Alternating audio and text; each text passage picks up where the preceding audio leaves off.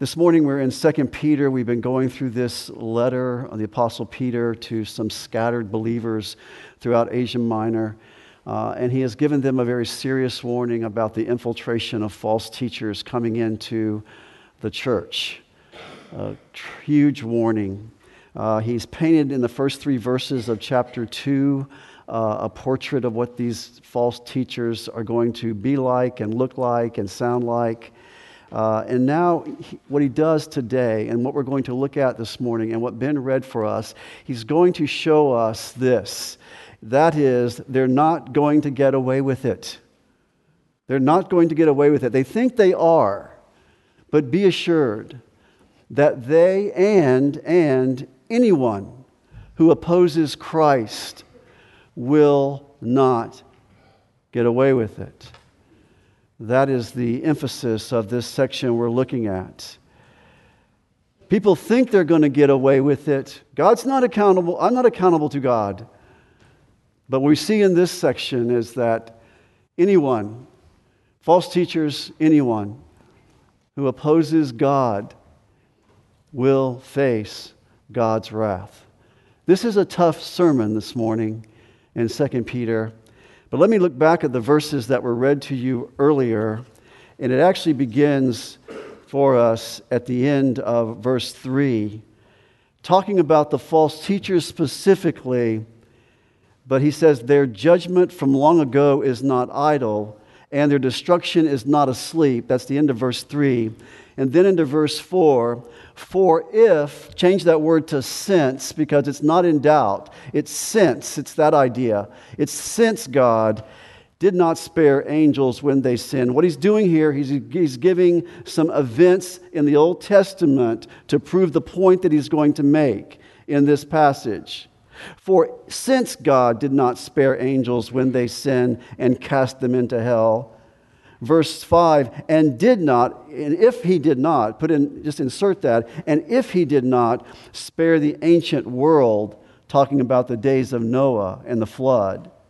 And in verse 6, he says, the third event that he's going to highlight, and since he condemned the cities of Sodom and Gomorrah to destruction by reducing them to ashes. And then he inserts this preservation of a righteous person, Lot, in verse 7. And then he comes down to verse 9. You know, you have your if, then tells you his point. Then the Lord knows how to rescue the godly from temptation and to keep the unrighteous under punishment for the day of judgment. That chapter, by the way, those verses from 4 to 10a are one sentence in the Greek, one long sentence. But he makes 2 points. He makes you can make a lot of observations from that section, but 2 main points are found in verse 9. That is his point right there. God will absolutely punish those who oppose him. You see that in 9b. And then in 9a, God will protect those who belong to him. The Lord knows how to rescue the godly from temptation, and the Lord will keep the unrighteous under punishment for the day of judgment. So, we're talking this morning about judgment. This is not a popular subject. You know that. When you're talking about eternal judgment, especially. Not a popular message at all in our times. In fact, people would say to talk like this morning is out of step with the times. And yes, it is out of step with the times, but I believe it's very biblical, very biblical. And we are not speaking this morning about trying to keep in step with the times. We're talking this morning about what does the Bible say. But this whole concept of judgment has been seldom talked about, and you know that, even by those who claim to believe the Bible. And I think about one historian I heard about who said this, quote, hell disappeared and no one noticed, end of quote. And that's true. That's very insightful because we don't hear much about hell, and it has disappeared, and no one seems to be bothered by that. In fact, if you start talking about it, they say you're archaic. You're talking about ancient stuff. You're talking about things from the past. You're out of date. You're a hellfire and brimstone preacher and all of that kind of stuff. Well, the point is, regardless of how this doctrine has been abused and all these things by people, it is a true doctrine. The doctrine of hell is very much a biblical doctrine. There is very much a theology of hell in the Bible, and we have to face that reality. In fact, your salvation, the salvation word makes no sense if there is no judgment. This communion table makes no sense if there is no judgment, that we have escaped by Christ. You understand? He is our Savior. Why? From what? From judgment. That is not because I have problems, not because I'm unhappy, not because I make mistakes. No, He saves me from the wrath of God to come, which I deserve because I'm a sinner. And that's why this doctrine matters, because it's the reason that Christ came to deliver me from this impending judgment that all of humanity is under, unless they know Jesus Christ.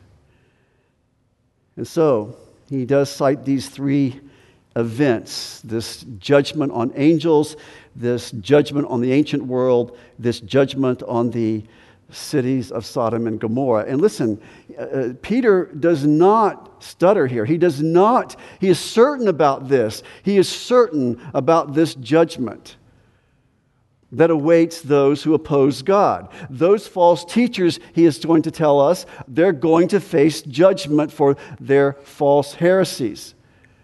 They're going to face the righteous judgment of God one day, as well as anyone who opposes God. He speaks with authority, not Peter's authority. He goes to the Scripture to show us why he knows this is true.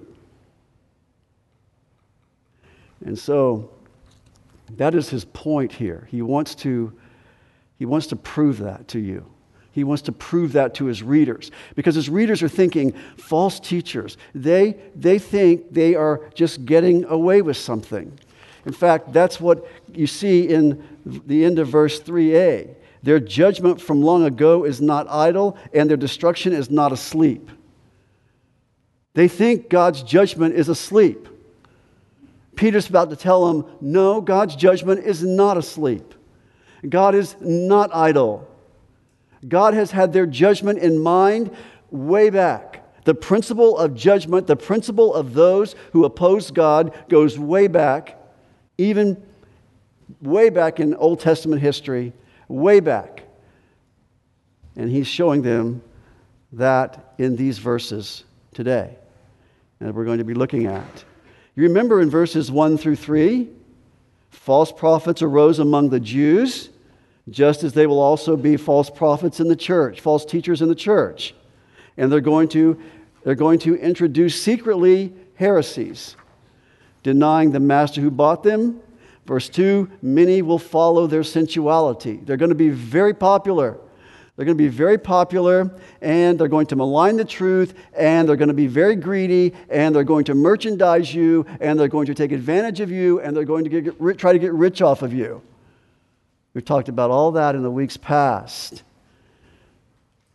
And in chapter 1, he says you better get your doctrine of the assurance of salvation down. You better know that you belong to Christ. You better understand the doctrine of justification and sanctification. In chapter 3, he says you better understand the doctrine of the second coming of Christ. These false teachers want to deny a second coming of Christ because you know something? Attached to the second coming of Christ is judgment. And it's convenient to deny that doctrine of the second coming of Christ when you don't want there to be any penalty for your life. So from a human perspective, these false teachers have it made. And so you would think, God, why? Why do the wicked prosper? They're wealthy, they have a big following, they're popular, they are in step with the culture. They say things people like, people flock to them. those kinds of statements. Don't you ask that question? Isn't that a question you ask as a believer sometimes? God, why do the wicked prosper? I do. I look at the news and I go, oh my goodness, why are they still living, God? Why haven't you struck them down? God, why don't you do something? Why do they just keep getting more influential all the time? Why do they get wealthier? I'm not talking about false teachers. I'm talking about all the ungodly, including false teachers. We ask that question. We ask that question. It boggles our minds as believers. Job 21:7. Let's go way back. Job 21:7. Why do the wicked still live? Job asked. Why do they continue on? And why do they become so powerful? That was his question, among many questions that Job asked. In Jeremiah chapter 12, Jeremiah says, God, I would plead my case with you. I would discuss matters of justice with you. And here's one, God. Why has the way of the wicked prospered? Why are all those who deal in treachery at ease? That's your question? That's mine? Habakkuk 1:3-4. Why do you make me see iniquity and cause me to look on wickedness? Yes, destruction and violence are before me. Strife exists and contention arises. Therefore, they ignore the law. The justice is never upheld, for the wicked surround us. Therefore, justice comes out perverted. God, why do the wicked prosper? That's the question. And if you've ever read Psalm 73, which I encourage you to read, it's a great psalm where the psalmist Asaph, who's a choir director from Israel, is comparing his situation to all the wicked around him. God, my feet came close to stumbling. I was confused. When I look around, I see the wicked, those who hate you, and they seem to have lives of ease compared to me. There is no pain in their death. They seem to have all the prosperity and all the money they need. And God, I'm struggling. I'm suffering. What is wrong with this picture, God? That is the question that Asaph asked for 16 verses until he comes down to verse 16 and says, when I pondered to understand this, it was troublesome in my sight until I worshiped. And then I perceived, get this, their end. And he begins to go into then the judgment that awaits them one day. Speaks of their future judgment. Peter is doing the same thing. These guys are going to be popular and greedy and successful in the eyes of the world. But he's saying, this is what awaits them and anyone else who opposes God. And that's what you have to see. And you have to have a biblical perspective on this like Asaph needed. He had to get before God to see their end. And so Peter is giving proof by giving these three incidents of God's judgment to illustrate his point. So that's kind of where this text goes. And guess what? Verse 4 is as far as we'll get today. We only got time to do one.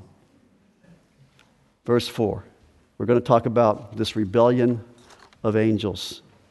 This rebellion of angels. You see in verse 4, for God did not spare angels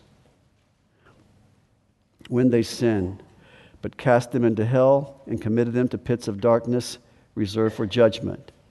How do I know, Peter's saying, how do I know God is going to judge those who oppose him and misrepresent him? How do I know? Because he's done it before. He did it to exalted creatures called angels. And if he did it to exalted creatures called angels, think what he's going to do to mortal man. Look what he says. At some time in history, these exalted creatures called angels, that's what verse 4 is saying, which were created by God, angel means messengers of God, they were created to serve him and to praise him. Some of them rose up and sinned against God. Peter says, then God judged them. That's all this verse says. God judged them. And I told you to put the word since in there because there's no doubt this happened. If sounds almost like there's some doubt. But since, if can be replaced with the word since in this verse, God did not exempt these exalted creatures from judgment. Don't think he's going to spare anybody else either. God did not spare them. And I think it's interesting that, and maybe just speculating some, as one commentator pointed out, though, these false teachers may have been very prominent people, have become very prominent people, influential people in the community. And Peter just wants them to understand that no matter your position in the eyes of man, some people take security in that. They think, everybody likes me, I must be doing something right. Everybody approves of me, I must be doing what I'm doing is okay. There's a deception that goes into that. You start believing your own press releases, and you start getting this high opinion of yourself. He is saying to them, it doesn't matter what your opinion is of you or what the opinion of others is of you. You are not exempt from God's judgment if you oppose God. Because God is not a respecter of persons. God punishes all sin. No matter what your place in society and politics, you can be the president, a king, a wealthy tycoon, it doesn't matter. You can come up with all these great ideas for the world and all these great ideas of what you're going to do for the world, and God sits in heaven and laughs, Psalm 2 says. The nations roar and God laughs. Because the world thinks it's in control and God says no. So what exactly happened in verse 4? I'm just going to take some time to show you this. I've taught this before, but let me just come from a different angle this morning. What did they do in verse 4? What was the sin against God that brought this judgment on these angels? Peter doesn't give us a lot of information in verse 4 about what that sin was. Obviously, it's something they knew about. Obviously, it's something that's in the Old Testament and they were aware of because of the Old Testament. The other two events that he's going to mention are in the Old Testament, so we assume he's talking about something that's in the Old Testament, something that they were familiar with, possibly even according to Jewish tradition, that the angels did. Two interpretations have been offered about what the sin of the angels was. First, it could have been, this is one interpretation that several people hold. It's the interpretation that says the sin he is talking about here was the original sin of angels back before the creation of the world, back during Satan's rebellion against God, when he was the highest of the angels, and he rebelled against God. And Revelation 12 tells us he took a third of the angels with him. They became demons. Fallen angels. Some people say that is what he is talking about. I don't think that's the correct view on that verse. I think the more correct view and stronger view, in my opinion, and the traditional view of even the Jews on how to interpret this verse or how to interpret these events would be the opinion or the viewpoint that this refers back to Genesis chapter 6. Genesis chapter 6. In an event that took place prior to the flood, when we're told that the sons of God, a term used for angels in the Old Testament, were attracted to human women and cohabitated with them, bearing an offspring that corrupted the human race. That's an overview of that position. Look at 1 Peter chapter 3. 1 Peter chapter 3. Like I said, I taught this. I'm not going to go into that much detail on it. But look in chapter 3 of 1 Peter, verse 18. It says this, "For Christ also died for sins." This is verse 18 of 1 Peter chapter 3. "For Christ also died for sins once for all, the just for the unjust, so that he might bring us to God, having been put to death in the flesh, but made alive in the Spirit." And what he did prior to his resurrection is he went into the Spirit, he went into this prison. Notice in verse 19, in which also he went and made proclamation to the spirits now in prison. I believe that's referring to angels, because what he does is he says, who were once disobedient when the patience of God kept waiting in the days of Noah.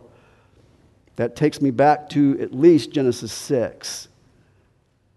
That these spirits in prison have some reference to Genesis chapter 6, the days of Noah. Jesus goes down into this prison where these angels are and proclaims to them his victory over them. Very important, because, as they're sitting there waiting, Satan is hoping to somehow keep Jesus from dying on a cross, rising again, so that you and I can have forgiveness for our sin. And the angels may have thought, wow, we've done it. We killed him. But he goes down to that prison and proclaims to them, no, I'm alive. I'm alive. Some of that speculation, for sure. This is kind of a mysterious passage in some ways. But turn to Jude chapter 6. Jude verse 6. Jude verse 6. Jude verse 6. And angels, verse 6 of Jude. Jude is it's next to the last book of the Bible. It's probably one page in most Bibles. And angels did not, notice verse 6, and angels did not keep their own domain, but abandoned their proper abode. He has kept in eternal bonds under darkness for the judgment of the great day. I would refer back to what I just read to you in 1 Peter chapter 3 and say that's the spirits that are in prison, okay? And notice what else he says. He compares what they did to the other event in verse 7. Just as, see that? Just as Sodom and Gomorrah and the cities around them, since they, in the same way as they indulged in gross immorality and went after strange flesh. These angels went after human flesh, strange flesh. These fallen angels went after strange flesh, human women. Sodom and Gomorrah, it was human flesh going after angels. You follow me? So you've got that comparison there taking place. Two abominations in the eyes of God. You've got, and we'll talk more about Sodom and Gomorrah in the weeks to come, but I'm trying to show you right now, what was the sin of the angels? Of these fallen angels he's talking about that are right now in bonds and chains and are in hell. We'll see that in just a moment. Now turn over to Genesis chapter 6. That's the first book of the Bible. Genesis chapter 6. In Genesis chapter 6, verse 1. Now it came about when men began to multiply on the face of the land. Genesis chapter 6, verse 1. Now it came about when men began to multiply on the face of the land, and daughters were born to them. This is women being born to these families. Verse 2, the sons of God. Job tells us the sons of God are angels. Saw the daughters of men were beautiful, and they took wives for themselves, whomever they chose. Then the Lord said, my spirit shall not strive with man forever, because he also is flesh. Nevertheless, his days shall be 120 years. At that point, or at some point in there, God pronounces a judgment. We'll see this judgment next week. The judgment on the ancient world through the flood. But you see, what happened was, it says, Nephilim were on the earth in those days, and also afterward, when the sons of God came in to the daughters of men, they bore children to them. Those were the mighty men who were of old, men of renown. Jewish tradition, and I believe the passages that I took you to earlier, support the point that this is the sin right here. This is the sin that these fallen angels committed that put them in this place called Tartarus or hell. I'll take you back there and show you that in just a moment. I think the bigger picture, I really believe that the bigger picture is this. They so corrupted the human race, or they attempted to corrupt the human race. I believe that the purpose of that was to prevent the Messiah from coming into the world, becoming a man, and dying for mankind. He did not come into the world to die for demon men. He came to die for mankind. I think that was anything Satan could do to usurp the plan of God. And for that reason, the whole world is going to be destroyed. We'll talk about that next week. But don't miss the point here. The point is that highly exalted angels cannot get away with defying God's authority. And therefore, no one else is going to get away with defying God's authority. So, Rod, I thought angels could not marry, in case you're asking this question. What you're saying? You're saying they married these women? Listen, when Jesus is asked the question about marriage in the resurrection, he's talking about something that happens in heaven when he says, men are going to be like, there's not going to be any marriage in heaven. It's going to be like the angels in heaven. This is talking about something that takes place on the earth. They were able to take on human form and function in this way. So, don't want to distract you too much from that, but go to the next part of that verse. Go back to 2 Peter chapter 2 and look again at verse 4. I want you to see a couple other things here before I make some points and close this out this morning. I want you to see how God judged them. This is interesting. How did God judge these angels for this sin and defying his authority, defying his plan, attempting to usurp his plan? But he cast them into hell and committed them to pits of darkness reserved for judgment. In response to their sin, for going after strange flesh, for leaving their abode, God cast them into hell.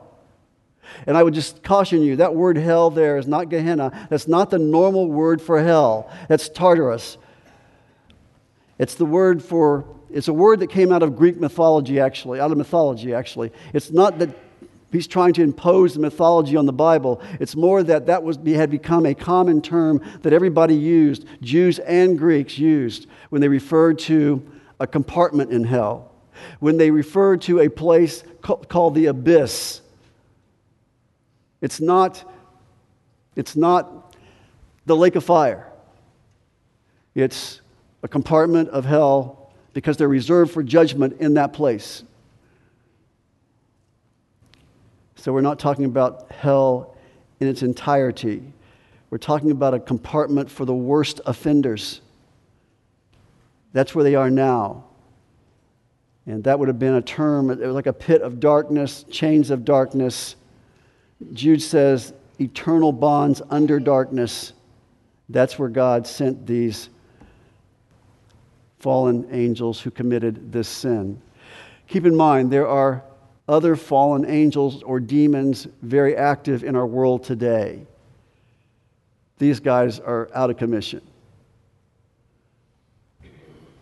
They too will one day face a judgment. Revelation chapter 20. We'll see that. I'll point that out to you in just a moment. But do you remember when Jesus was healing the guy, or casting demons out of the guy in the Gerasenes? He was casting out demons. This guy was running around, no clothes on, just going crazy. And the demons shout out to him, "What do you have to do with us, Son of Man? What do you have to do with us now? Don't torment us," he says.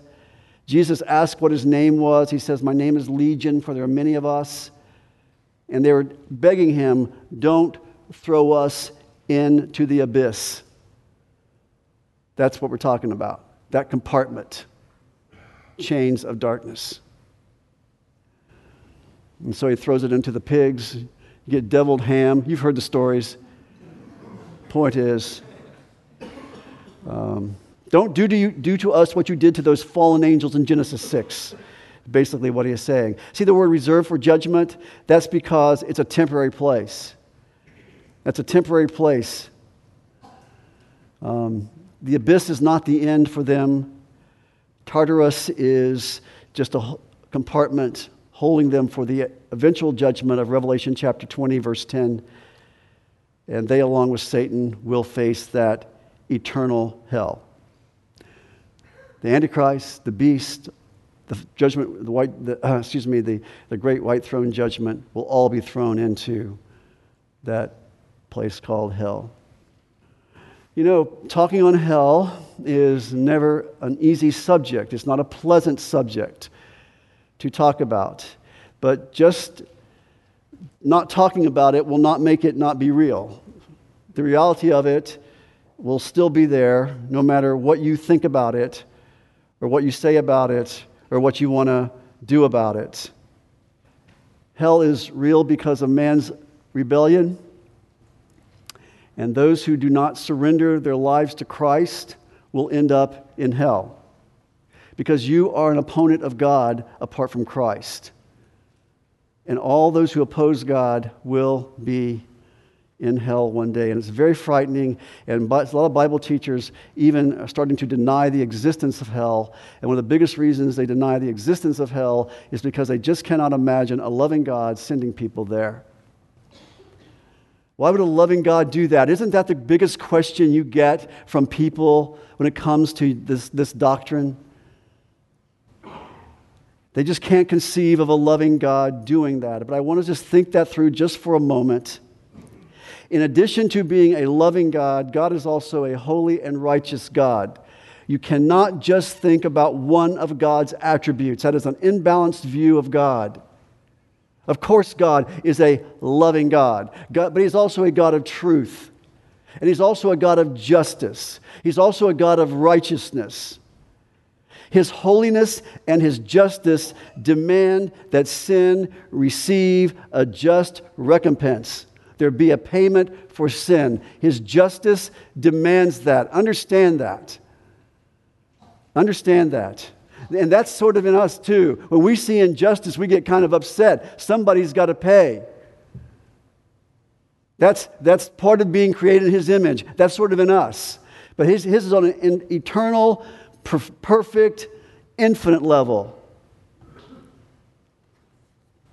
God says, the Bible says He is so holy, He is so righteous, He cannot look on sin. And He cannot violate His nature. Somehow, judgment must work in accordance with love. You must have love and judgment working together.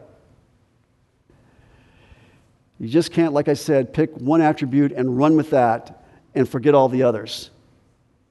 See, those who deny hell do not recognize how serious sin is in the eyes of God. That's their problem. That's the problem with all humanity. We excuse sin. We make light of sin. We are insensitive to sin. We have lived in such a society that we have become almost inoculated. We don't even think about some of the sinful things that go around us. But in the eyes of a holy God, they are an abomination. We call sin shortcomings. We call sin a problem, or we minimize it. We have respectable sins. It's okay to be impatient with others. It's okay to be angry with others and have outbursts of anger and all of those things. We justify all of that. Well, that's just him or that's just her. And we excuse it. So we don't understand understand God's view of sin. It separates us from Him. He is holy. We are not. Jonathan Edwards said that. He's the one that preached that sermon, Sinners in the Hands of the Angry God. He said, the reason we find hell so offensive is because of our insensitivity to sin. It's a horrible in the eyes of God. Here's the idea. When you do something against me, that's of temporal concern. I'm a temporal being. But when you sin against God, the weight of that is determined by the one being sinned against. And He is an eternal, infinite God. It's an infinite offense to Him, not a temporal one like you do to somebody else in this room. It's eternal. It's infinite.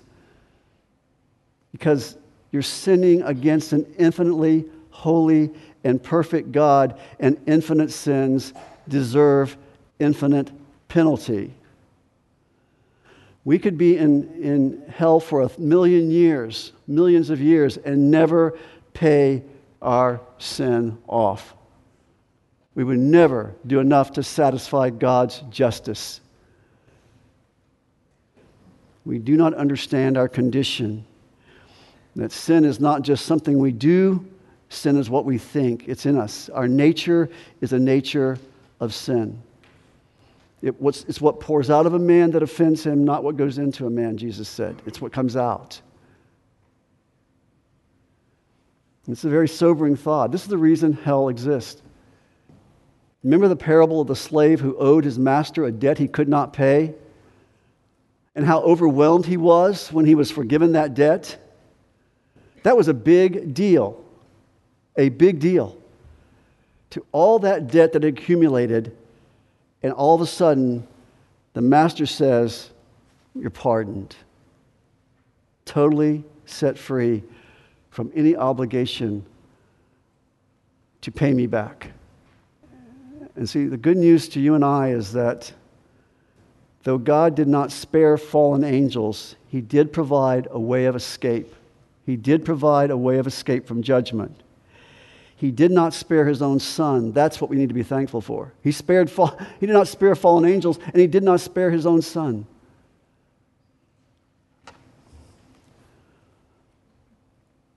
So He's the payment for our sin. I just can't. You know, when I sing Amazing Grace, I ask you, we hear it sing it, I hear it sung all the time. I wonder, do people really think it's all that amazing? Do people really think it's all that wonderful? If you don't realize the depth of your depravity and your sin before a holy God, you do not understand the depth of that grace and what that means. Because you and I deserve hell. And the great news and the good news of Christianity and the good news of the Bible is that Christ took hell for us. He took what we deserve. He satisfied the justice of God for us. He took on our sin. He became sin, and God judged Him in our place. And it wasn't just dying on a cross and going through physical suffering. No, a lot of Jewish men hung on crosses. But no one could pay the penalty of our sin because Jesus was perfect. Jesus was sinless. Jesus was a perfect sacrifice. He was a God and He was man. He was God and He was man.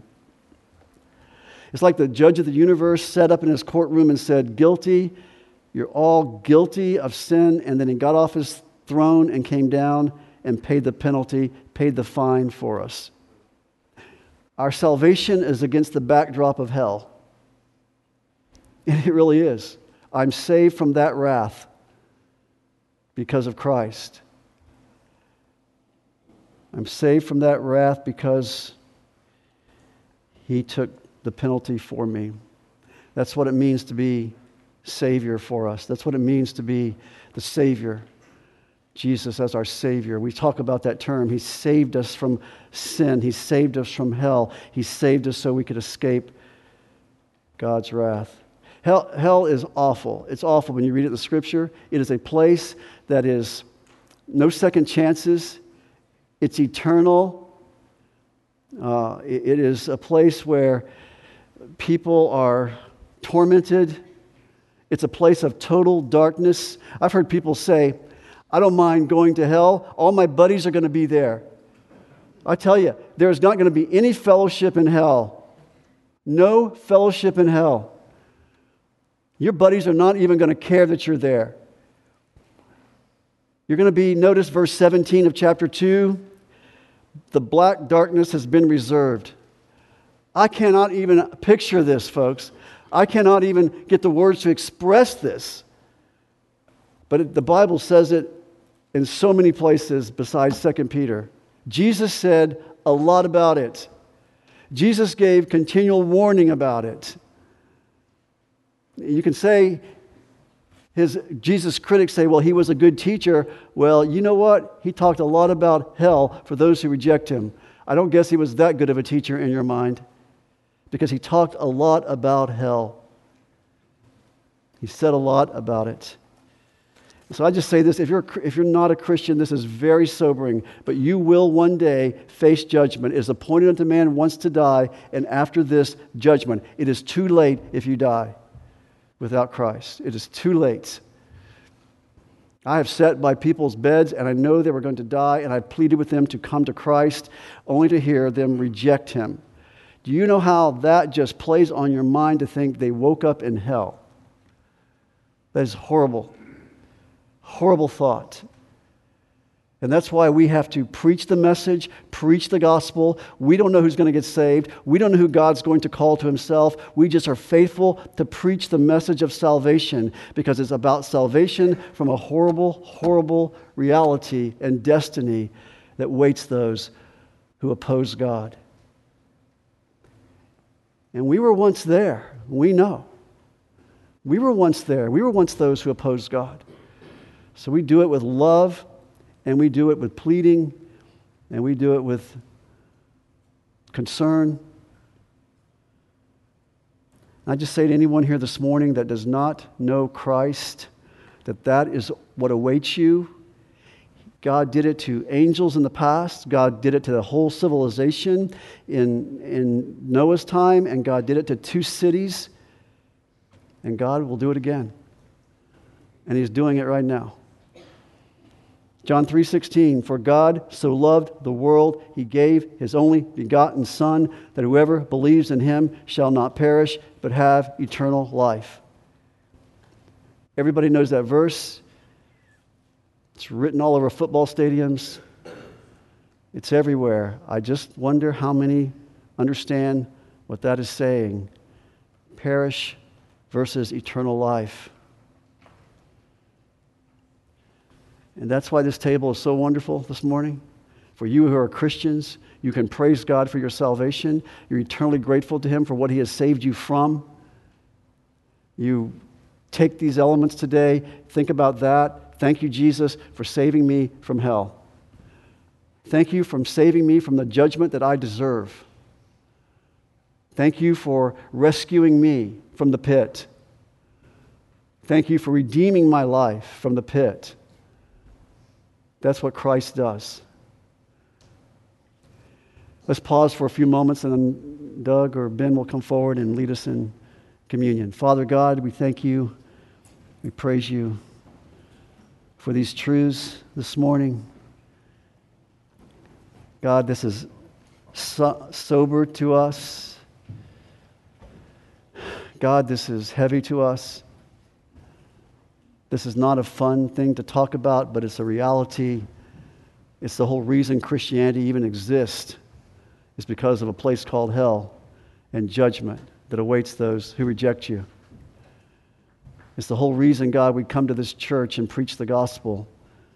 It's because there's a place called hell. It's real. It's the reason Jesus came into the world, to save us from the wrath of God to come. We love you and thank you for this time today. I just ask, God, if anyone is here that does not know Christ, I pray they would trust him, cry out to him for salvation. In Jesus' name, amen.